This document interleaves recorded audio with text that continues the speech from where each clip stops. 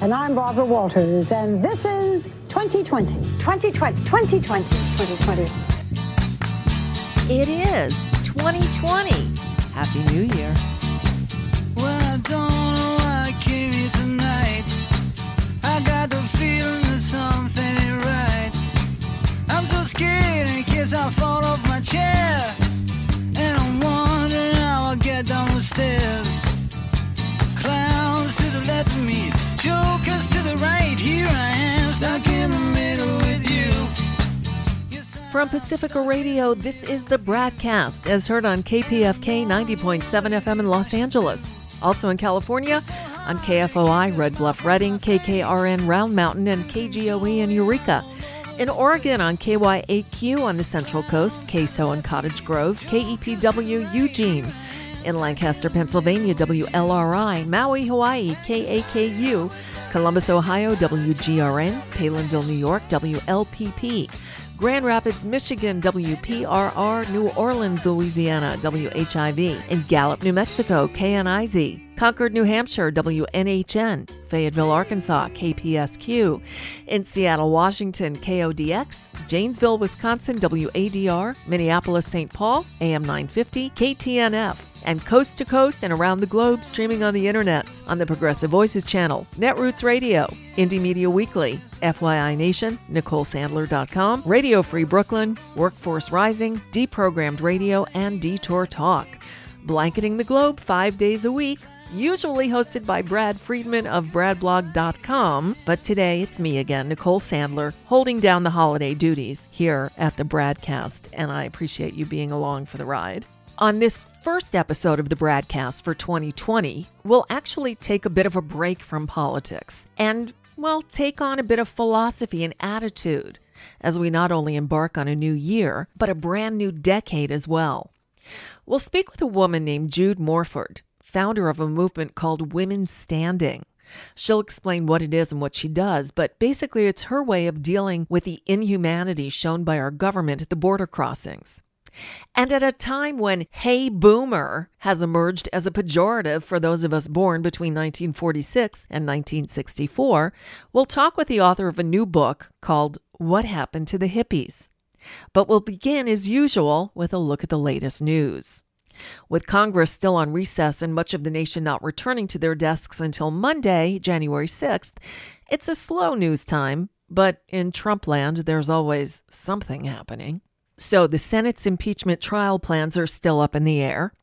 It's 32 days until the Iowa caucuses, 33 days until the State of the Union address, and 40 days until the New Hampshire primary. While we're talking about the elections, we may as well bring you up to date on fundraising. Candidates have until January 31st to release their quarter four fundraising totals, but the numbers are starting to roll out. And once again, Bernie Sanders blew away everyone in the field. He pulled in a record $34.5 million with an average donation of $18, bringing his 2019 total to more than $96 million from over 5 million individual donations. Mayor Pete Buttigieg also had a big haul, $24.7 million with an average contribution of $33. A side note on Mayor Pete, he's no longer the mayor of South Bend, Indiana.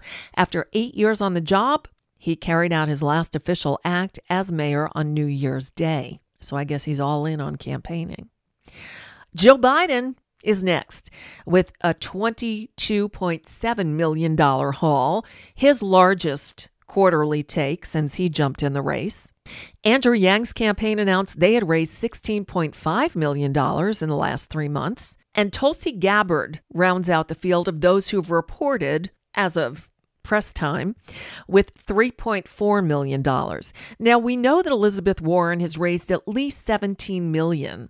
That's where she was last week when her campaign put out an urgent call saying they desperately needed funds. So she'll probably fall somewhere in between Bernie, Pete, and Joe Biden. We'll see where that shakes out. And the rest of them, we'll wait and see. Already, there's one new casualty of the day, and that's Julian Castro. He announced he's out. I have a feeling we may hear that of a few more once the rest of the fundraising numbers come out for quarter four. We'll see. In other news, it was a scary couple of days outside the U.S. Embassy in Baghdad. U.S. troops fired tear gas and rubber bullets at protesters who descended on the embassy for a second time on Wednesday. The protests by hundreds of supporters of an Iranian-backed militia began on Tuesday when they broke through a gate and set fire to a reception area as U.S. diplomats were barricaded inside the embassy. The militia fighters finally retreated across the Tigris River on Wednesday after days of clashes with U.S. and Iraqi security forces guarding the embassy and the personnel in Baghdad. The conflict began after American airstrikes on Sunday killed 25 fighters of this Iran-backed militia in Iraq.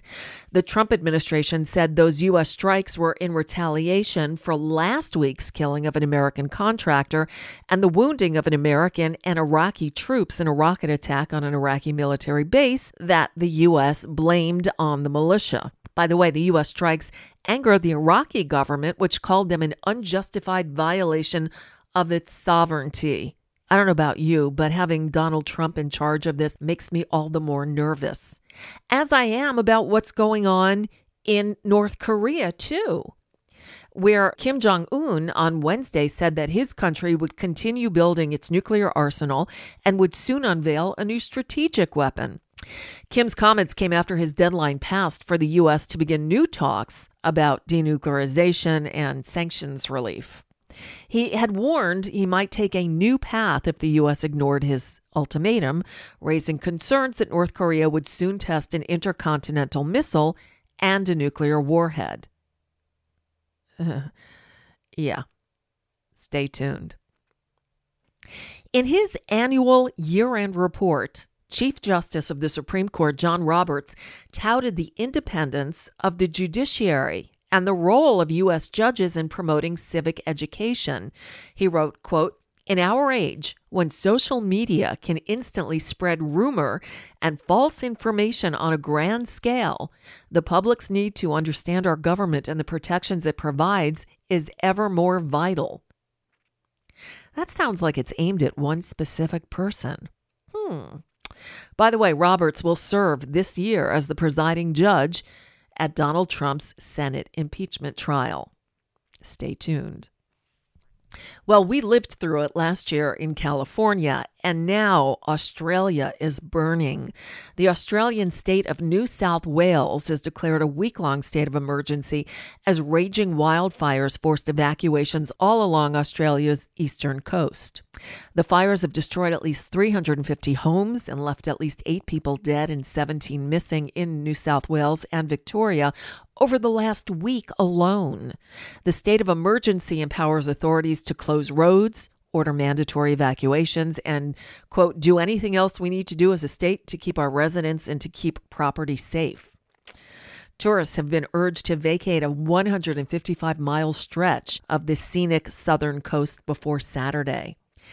It's really taking a toll. Ecologists at the University of Sydney estimated that 480 million mammals, birds, and reptiles have died in the fires that have swept Australia since September, including a third of the koala population in their main habitat in New South Wales. It's just heartbreaking. In Israel, Bibi Netanyahu, I guess, is taking a cue from Donald Trump, with birds of a feather and all that. Netanyahu said he would seek immunity from corruption charges, likely delaying any trial until after the next round of elections in Israel, which happen in March, when he hopes to have a majority coalition that would shield him from prosecution. Unbelievable. Meanwhile, while we were out on our break, we learned that former New York City mayor and multi-billionaire Democratic presidential candidate Michael Bloomberg used prison labor to make campaign calls. Through a third-party vendor, the Mike Bloomberg campaign, he's Mike now, did you notice? Not Michael anymore, but Mike Bloomberg. The 2020 campaign contracted New Jersey-based call center company Procom, which runs call centers in New Jersey and Oklahoma, 2 of the call centers in Oklahoma are operated out of state prisons. In at least one of the 2 prisons, incarcerated people were contracted to make calls on behalf of the Bloomberg campaign. According to a source who asked for anonymity for fear of retribution, people incarcerated at the Dr. Eddie Warrior Correctional Center, a minimum security women's prison with a capacity of more than 900, were making calls to California on behalf of Bloomberg. The people were required to end their calls by disclosing that the calls were paid for by the Bloomberg campaign. They did not, however, disclose that they were calling from behind bars. I wonder if they pretended to be Bloomberg supporters. The whole thing is just really creepy. The Bloomberg campaign confirmed the arrangement in an emailed statement to The Intercept. They said, quote, "We didn't know about this and never would have allowed it if we had. We don't believe in this practice, and we've now ended our relationship with the subcontractor in question." This was according to Bloomberg spokesperson Julie Wood. So the campaign said it didn't know about the arrangement between Procom and an undisclosed campaign vendor until The Intercept inquired about the story. The campaign then ended the relationship on Monday and said it has asked vendors to do a better job of vetting subcontractors in the future. I'm kind of speechless. I think this is disqualifying for a presidential candidate. Seriously, he had to hire a call center to make calls. That's usually what volunteers do in a campaign. Just saying. And finally, with the beginning of 2020 came a slew of new laws, including the statewide legalization of recreational marijuana in Illinois. And this is a cool fun fact. The state's lieutenant governor was one of the first in line to make a legal purchase.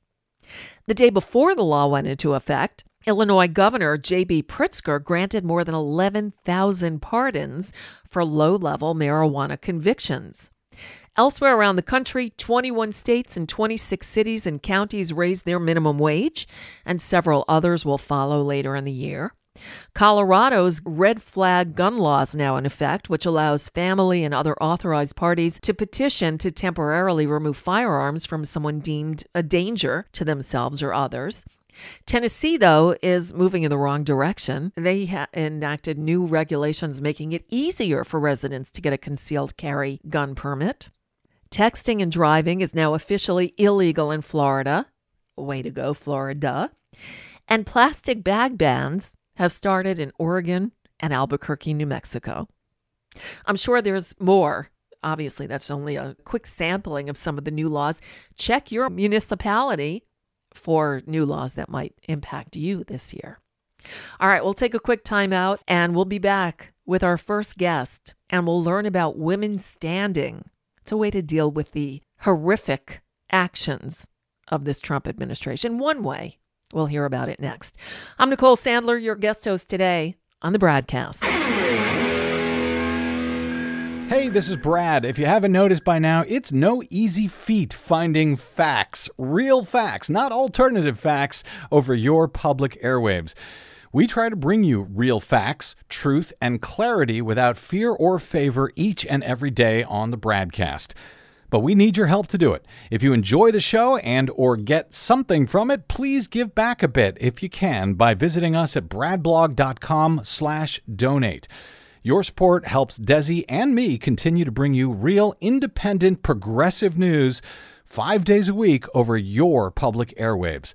We simply can't do it without your help, and that help is needed more now than ever. Please stop by bradblog.com/donate today to make a one-time donation or, even better, automated monthly support. It'll take you about 60 seconds, and you can rest easy knowing that we'll be here every day making sense of it all, or at least trying to.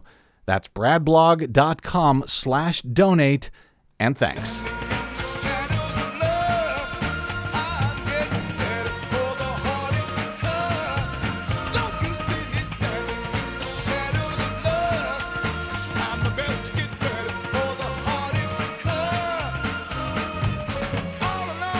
Welcome back to the BradCast. I'm Nicole Sandler, in for Brad and Desi for the first BradCast of 2020.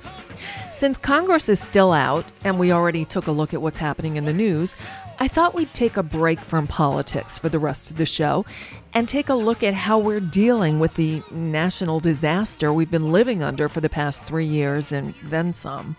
So we'll take a step back with 2 interviews today. First up, a woman who's dealing with the Trump administration's separation of children from their families at the border in a very unique way. On the line with me now is Jude Morford. She's, somebody who contacted me, a listener of the program, and thank you for that. And she's got an amazing story. Jude wrote to me to tell me about a visit down to the border where kids are being caged, families are being separated, and human rights violations are happening in our name, and it's not okay. And so Jude has been telling me about her various trips to places, and I thought, this is an amazing story we need to talk about. So I invited her to come on the program and tell us what this is about. And I guess we should start with your handle online is Women Standing. Tell us what this is about, what you do. Well, thanks, Nicole. Well, first of all, Women Standing is, if anyone is interested, it's one word because there's many organizations. It was started back in 2006, and it happened because of our friend Mike Malloy. I was living in Fremont, and I was helping out at a little laundromat, and I would have 1090 radio on and listen to Mike, and he talked about an attack that I think it was Israel on Lebanon. I mean, it was one of, the ongoing issues throughout the world, and there was so little that was mentioned about the attack on Iraq because things were kept quiet. So I don't remember seeing a lot of visuals about that. We would just hear from, commentators and such. So Mike talked about this photo in the New York Times, and I went across the street to this little store that was run by a wonderful Muslim family who became very good friends. And sure enough, there's a photo of a young mother being dug out with her infant child, with boulders and cement all around her, and it just, for some reason, impacted me. And I went to a friend, we closed the laundromat, and we went down and stood on the North 45th Bridge, which is the exit to the University of Washington. And that became a ritual of every Sunday, we would go and just stand there. And then flowers came, people would come and stop and talk with us. And about 6 months later, I just had the sense that I was supposed to start carrying boots from the soldiers. And so it became, it's become kind of a walking memorial to the lives of our service members and then expanded around the world. There was a lady that had contacted me from Spain this many, many years ago that was very moved by it, and she wanted to take that into North Africa. Wow. Now, however that looked like, I don't know, and I haven't heard back from her. But throughout the years, wherever I go and the other women involved in it either carry flowers or combat boots. So they are my traveling companions. And I'll stand at bases, like I live close to McCord-Lewis Joint Base here in Washington. I go there quite often. And it just is a quiet stand with the boots in front.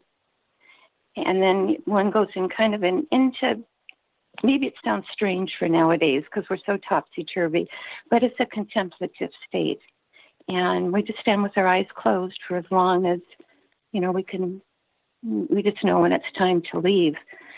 But when this business came up with the children in early summer, I just started hearing the children crying.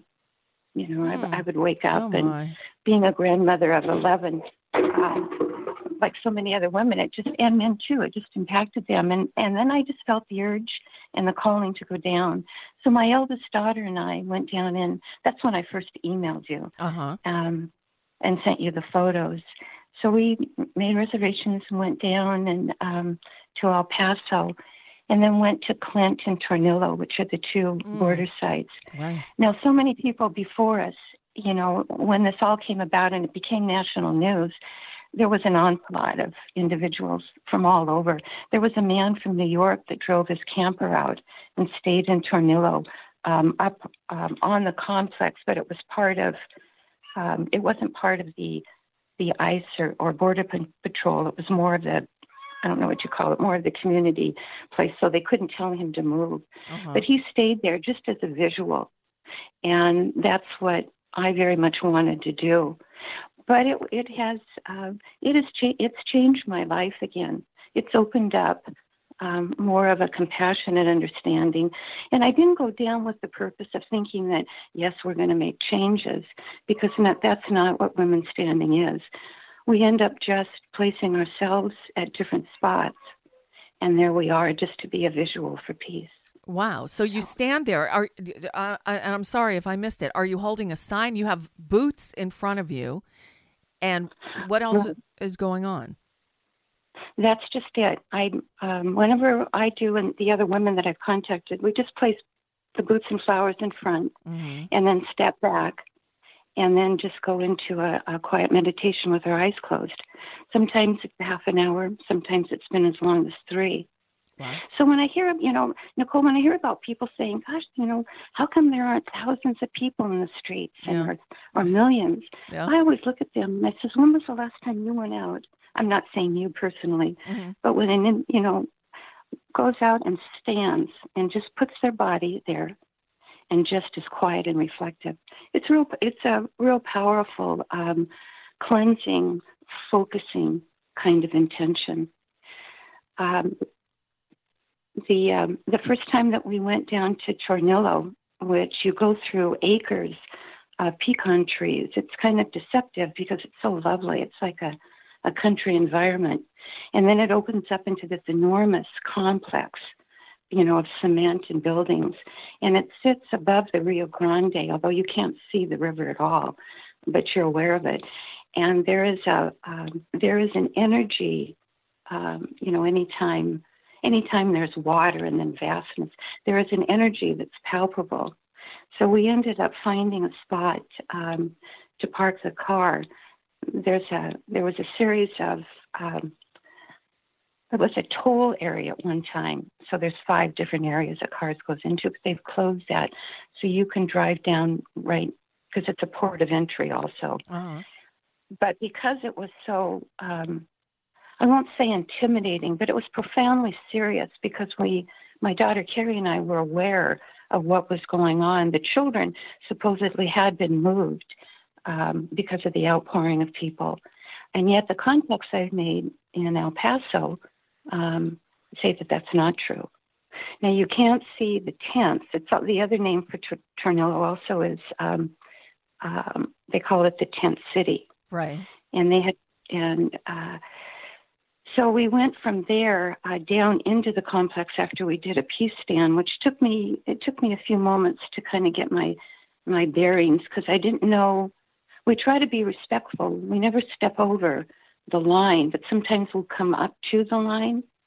But that's not the purpose, to create any kind of diversion. Again, it's just a symbolic representation of this is what peace is. Right. It's still, it's quiet, and it's respectful. But when we went up to very, very close, probably about 50 feet from where the detention center is, the whole energy changed. Now, I don't know if it became part of my worry and my concern for my daughter. I'm not sure. But at that time in the distance, we saw several guards, and I thought for sure one of them had an assault rifle, and they were dressed in black. So it was really ominous.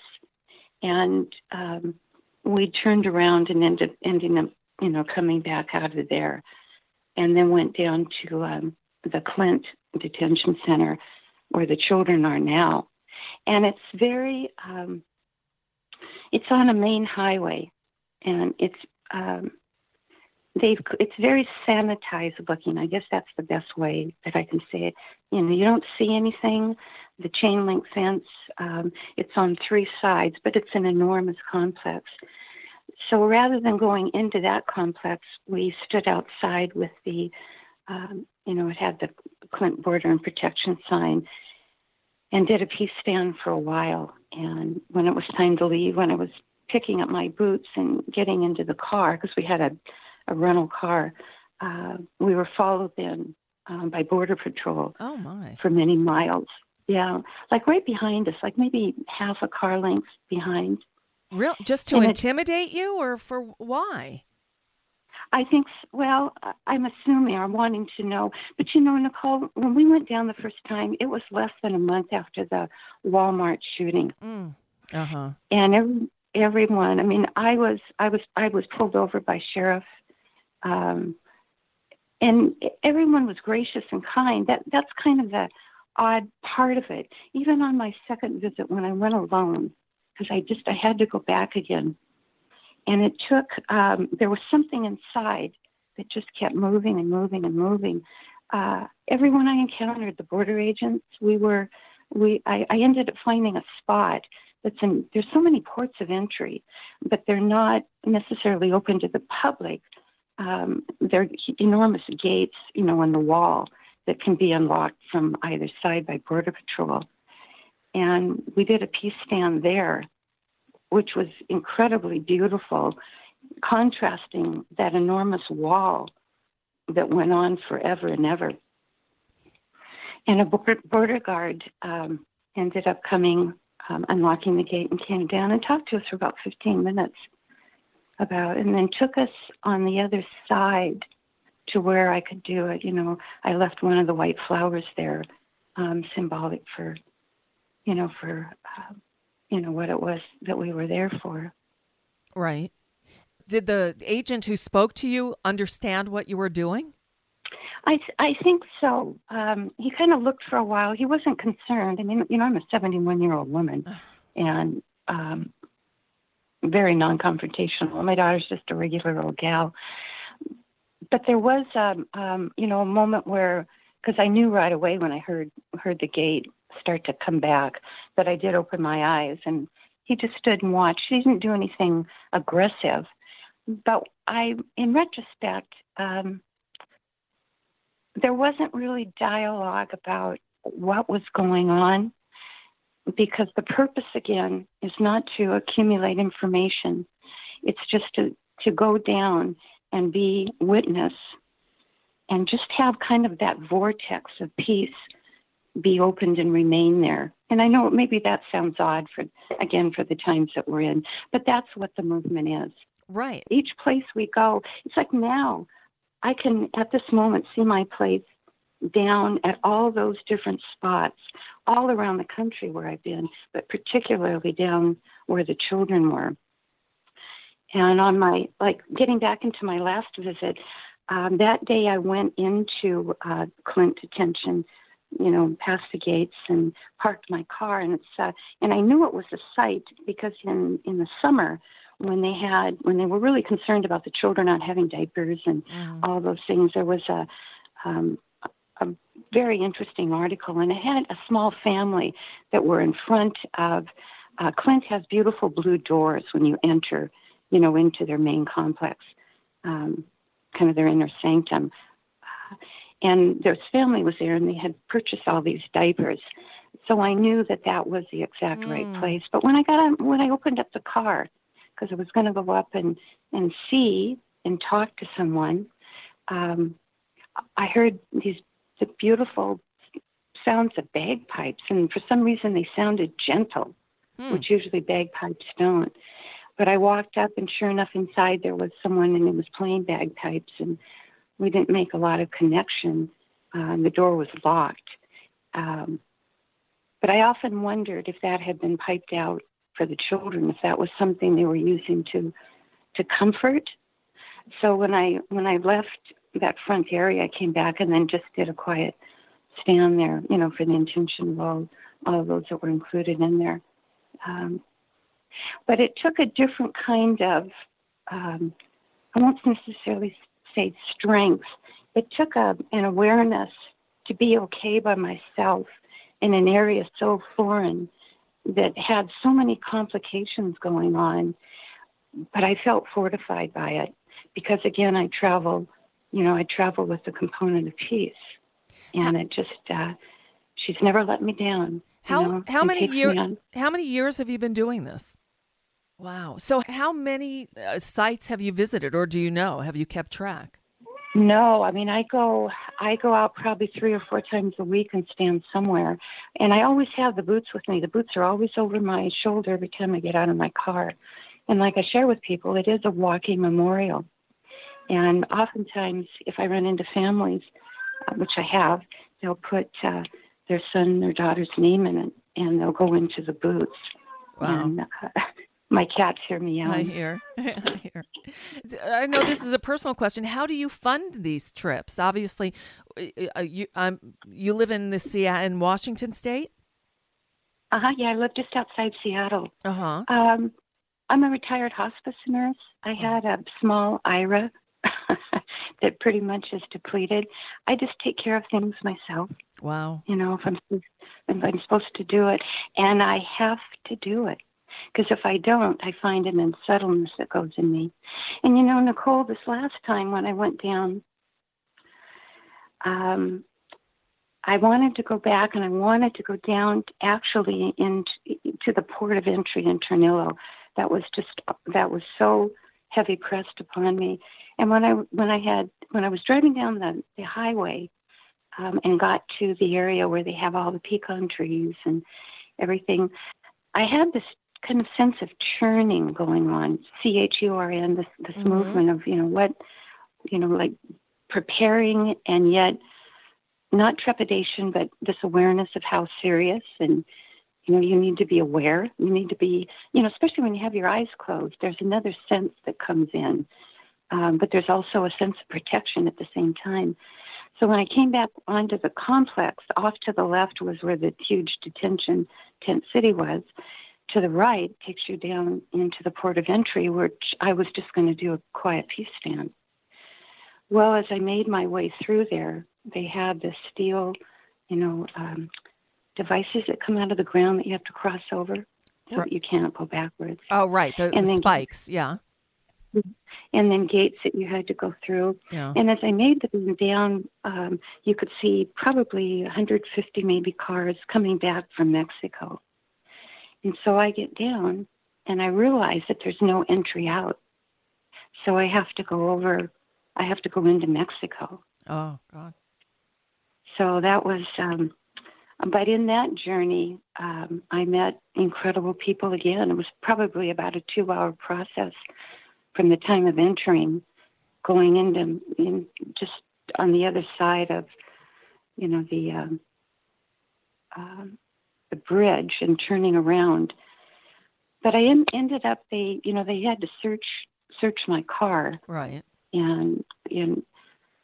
But everyone, that's kind of the strange thing. I didn't run into anyone that was not as gracious and kind as they could be. But again, I'm a white woman, I'm older, and I'm visiting. So whether or not that's a component to it, I don't know. But I took it as I was fortunate to be able to come back and let people know that there are wonderful people that are trying to do some good work. Although I never made it in to see anyone in the detention centers.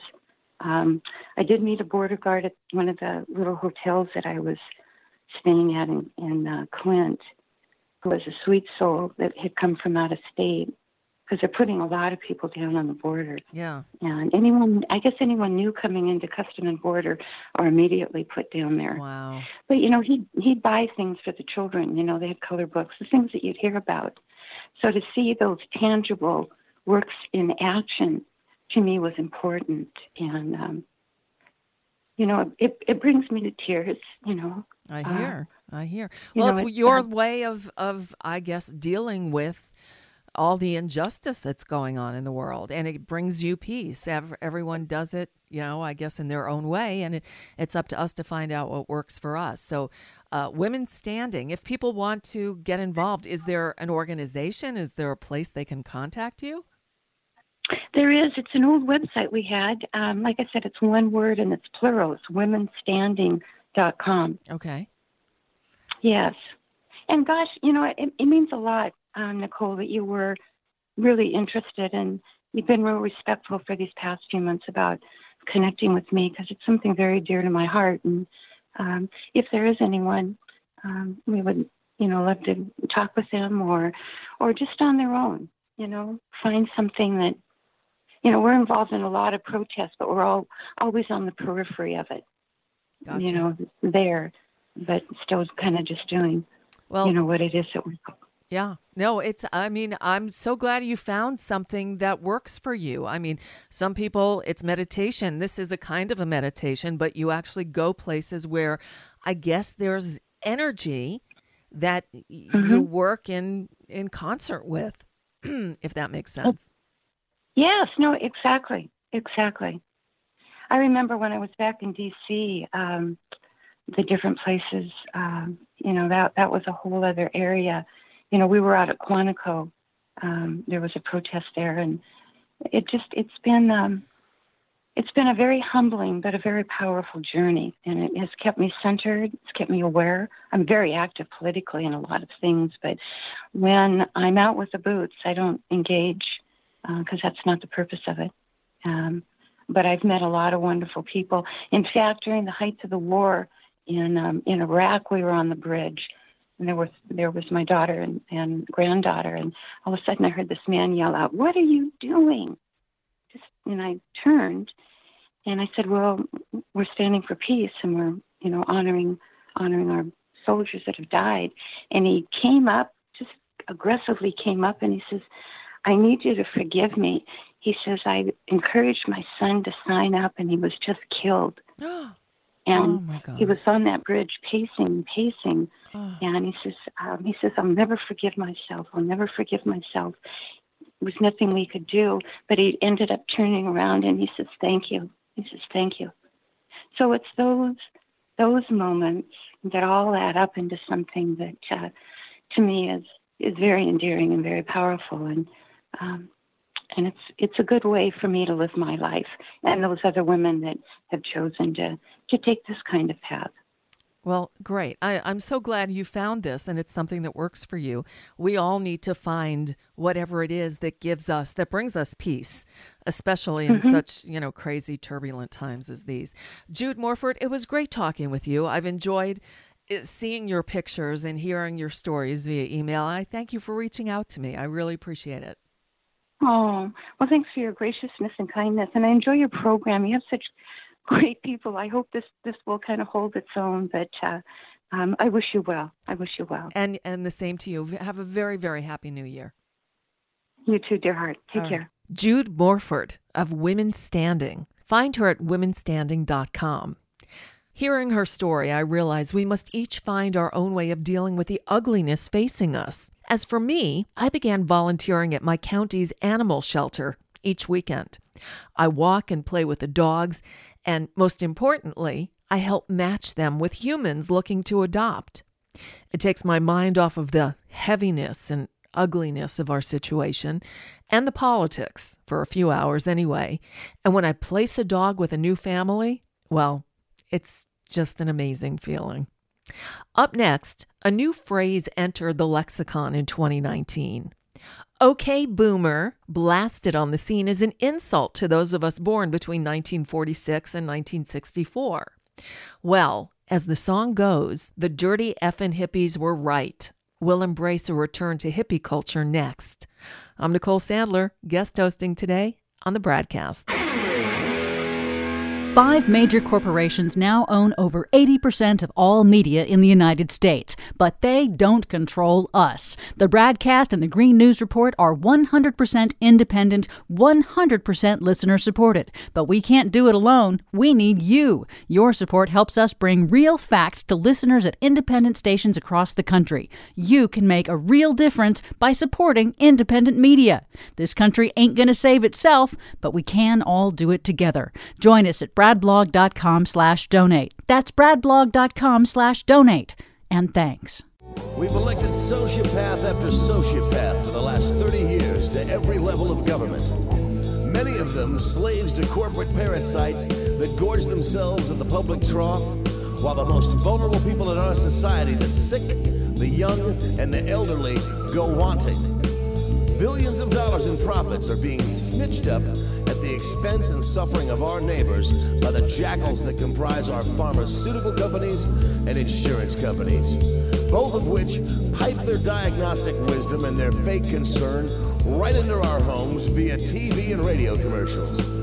These legal drug dealers now sell their wares with impunity, and the insurance gamblers perform a slick game of 3-card Monte right in our living rooms.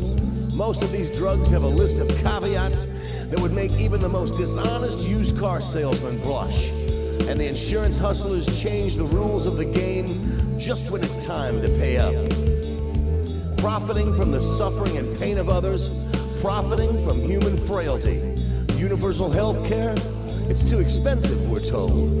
Gas bag talking heads on TV and radio have been complicit in this deception while being handsomely compensated for their assistance. I'll say it again. The dirty hippies were right. So that's just one verse from a song you can find in its entirety on YouTube and, well, that I've embedded along with today's show at bradblog.com. Of course, I can't play the actual uncensored version here because of the FCC, but you get the gist. I'm Nicole Sandler, in for Brad today on the BradCast, and yes, the DFHs were right. So I was intrigued when I got a pitch for a new book called What Happened to the Hippies? On the line with us now is Stewart Rogers, the author of a new book called What Happened to the Hippies? Voices and Perspectives. And I got to say, when I got an email about this book, I was intrigued because I guess I'm an old hippie. I'm at the tail end of the baby boomers. I was born in 1959. I just turned 60. So I grew up in the 60s. Obviously, I was a child who lived 1 month in the 50s. Too young in the 60s to participate in things like Woodstock, but also, graduated from high school in the 70s. It's a time that we look back on fondly, although lately there's a phrase that the young people are using, okay, boomer, that's kind of it's supposed to be like a diss on us. But I think there's a lot to celebrate for the hippies. Stewart Rogers, what made you write this book? Well, as I pointed out kind of in the introduction of my book, there was a period years ago, and I actually started on the book about 20 years ago, where I was pretty confused about myself. I had, been what I consider a hippie back in the when I was 20 or so, and I just felt lost, I guess. And so I began to put together various phrases and song titles, etc., that seemed to make sense to me. And so then I began to write a few articles around that. And then recently, I guess about 2 years now, I finished what I had planned to write and tried to get it published. And then the publisher had a good idea that in addition to my memoirs, that I could get other, quote, old hippies involved.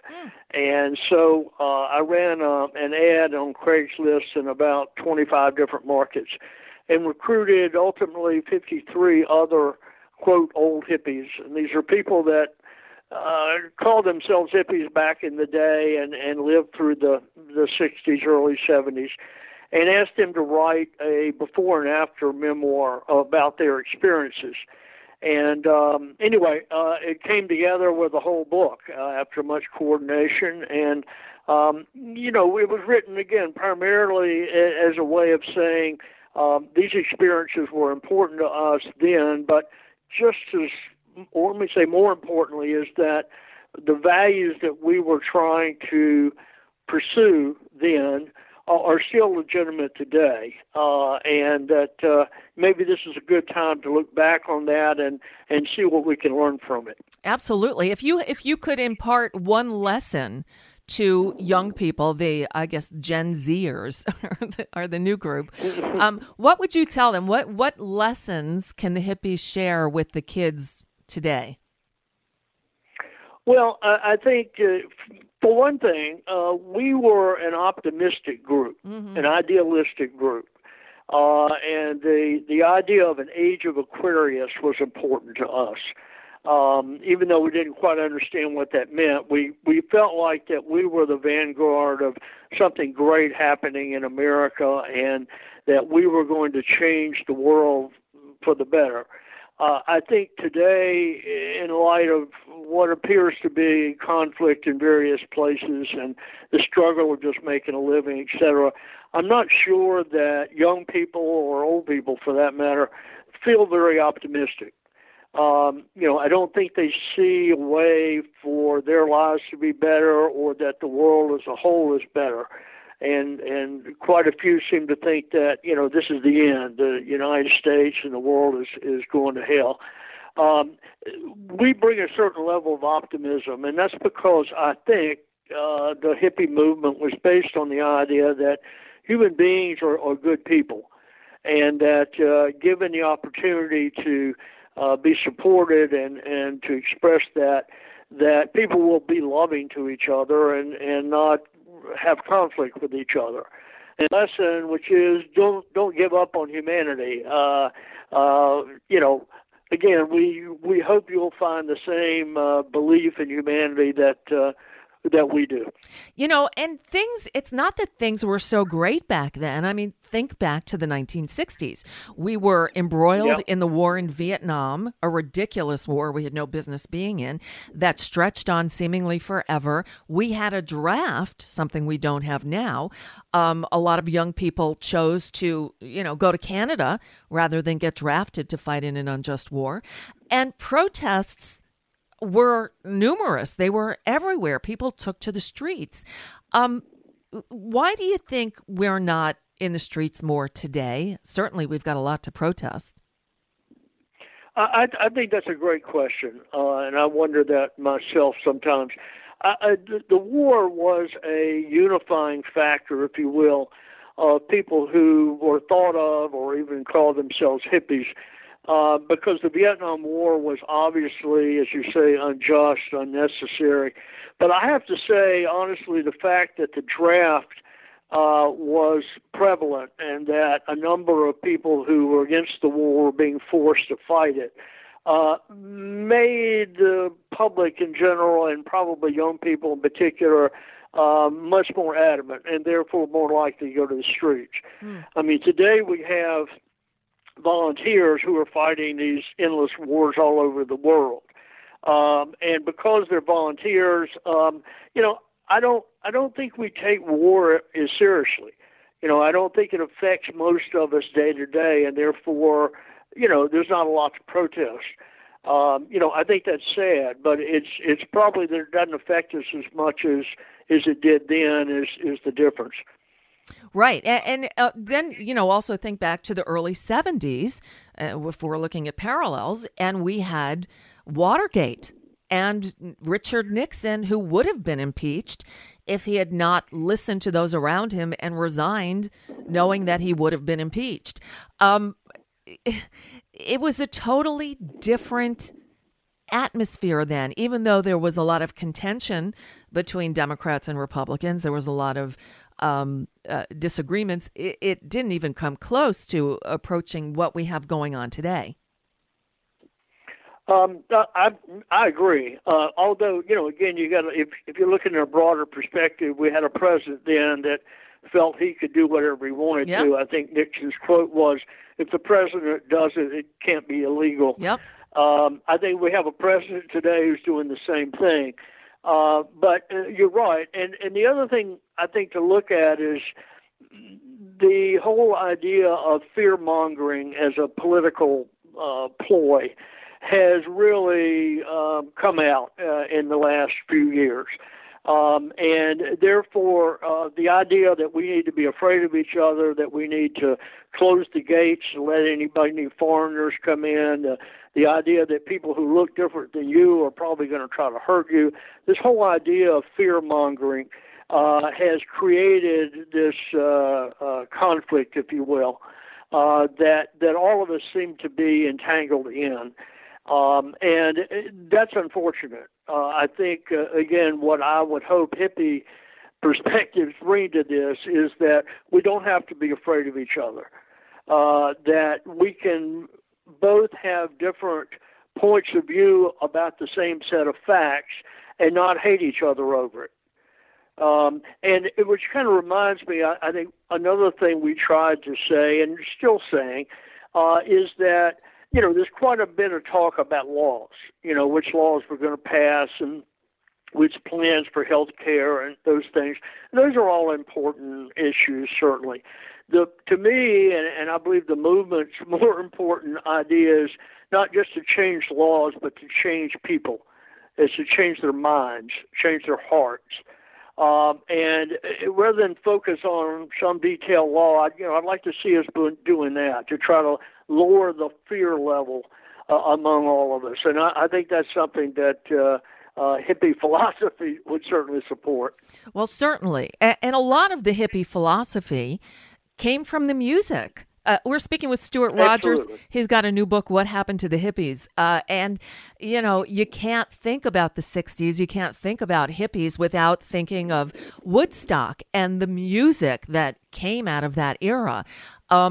We had protest songs. They were, they were everywhere, from, Bob Dylan to, well, you name it. And today, I don't know, maybe I'm just old and stuck in the past musically, but I'm not hearing those movement protest songs. I'm not, and maybe it's because everything is so fragmented now. There are so many different channels, different ways to get music, to find messages out there, that it's not as simple as it was back in the 60s and 70s, where you had your local radio station, or you had your 3, network television stations, and if you're lucky, a local station and maybe something on the UHF dial. It's everything is so fragmented now. Perhaps that's one of the reasons that there's no, I don't know, I think the community is missing today. Well, that could certainly be. I agree that, the music was essential. If you think about, first of all, just to digress briefly, what's a hippie and where'd that word come from, and how do you define those people, et cetera. The irony is that the word hippie is really more defined by other people. It was more likely a word we would have been called than a word we would have called ourselves. Sure, right. Right. So the music, in a sense, defined who we are on the basis of what we believed. There are no membership rolls. There's no card. There's no, it's not an organization like the Black Panthers or the SDS or those people. This is more of a philosophical, spiritual coordination or cohesion. And as a result, one of the ways we defined ourselves was by the music that we listened to and by the lyrics that we believed in. And exactly why that's not true today, again, I'm not sure. I have to believe that the world is progressing. I do believe that. And even though we don't hear the music, I like to believe that the people particularly young people, are finding their own ways of recreating themselves, of making the world a better place. It's unfortunate we don't hear it in the music, but, I hope it's happening anyway. I hope so, too. I also hope, young people are becoming more politically active. For the last, couple of decades, actually, voter turnout among young people, the millennials, for instance, don't vote. But we're starting to see a change with the Gen Zers. I don't know what they're all called, but the young people, the newest crop of 18 to 20-year-olds seem to be very engaged and seem to be embracing Bernie Sanders, which is kind of a hippie attitude. Well, yeah. We certainly supported our own anti-war candidates, in the day. And I certainly think that voting is essential. I mean, it's our opportunity to express ourselves. But I'm not sure that most of us back in the day, or even people who perhaps have the same philosophies today, believe that the political system is the answer to our problems. True. In a way, that's a cop-out. I mean, I'm not saying that voting is bad or that's a cop-out, but that in a way, we're kind of waiting for someone else, a leader, a Congress, or somebody to fix what's wrong. And in fact, in my opinion, and I think this is consistent with hippie philosophy, what's wrong has to do with the relationships we have with people every day. That instead of waiting for a leader to tell us what to do, if everybody would just be a little kinder to everybody else, if we just took a little bit more time every day to accept somebody we didn't accept before, to reinforce somebody's good work, to, find a way to improve the world just a little bit every day, those will bring about the kind of changes that we're after. And, if there's a political movement, I'd like to make it not necessarily just to elect people, but to say, hey, let's do this as individuals every day and be a little more loving, and this will be a better world as a result. Oh, yeah, it's a nice thought. Just seeing the divides in this country today, I don't know that we can get there. Certainly not, sadly, in my lifetime. Anyway, the book is called What Happened to the Hippies, and as you mentioned, Stewart, you wrote some essays, and then you put out the word and collected essays from 53 other hippies. Do you have a favorite or story that was submitted to you that's in the book that you could share with us? Oh, well, there are quite a few. I'm thinking of a man, for example. He has Parkinson's today. And, of course, when we were 18, 19, 20, whatever, generally most of us were pretty healthy. And now as you read stories, you see that a lot of folks are old and not quite so healthy. This guy went to look for a new life and went to a commune. And he describes in the book just the relationship that he developed with these people, and that he was able to express emotions that he wasn't able to do then. And then he goes on to talk about now where he's not able to do those things anymore, where he used to ride horses, and now he just imagines it. And yet you can still feel through the story that he has the same sense of wonder and love of life that he had then, despite the fact that he can't move very well anymore. And I think that's the theme in general, is that even if we've changed, even if we've become less firm or tired or out of money or whatever our problem is in old age, that we haven't lost a sense of wonder and love and hope that perpetuated the movement to start with. Awesome. The book is called What Happened to the Hippies by Stewart L. Rogers.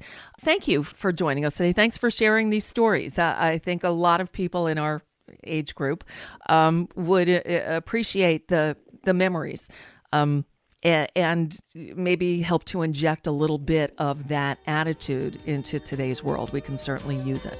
Thank you. I really appreciate you taking the time to talk to me. My pleasure. Thank you so much. Have a happy New Year. Yeah, you too. Stewart L. Rogers, author and editor of a collection of essays titled What Happened to the Hippies? We're Still Here. I'm Nicole Sandler, your guest host today, admitting, yes, that I'm a baby boomer, and I sincerely apologize for the actions of those in my generation who put us in this mess we find ourselves today. It's now up to the millennials and the Gen Xers and the Gen Zers to save us, I guess. Maybe they should watch the Woodstock movie or read the book or embrace some of that hippie attitude. And with that, that's a perfect segue into the way Brad Friedman always ends the show. Good luck, world.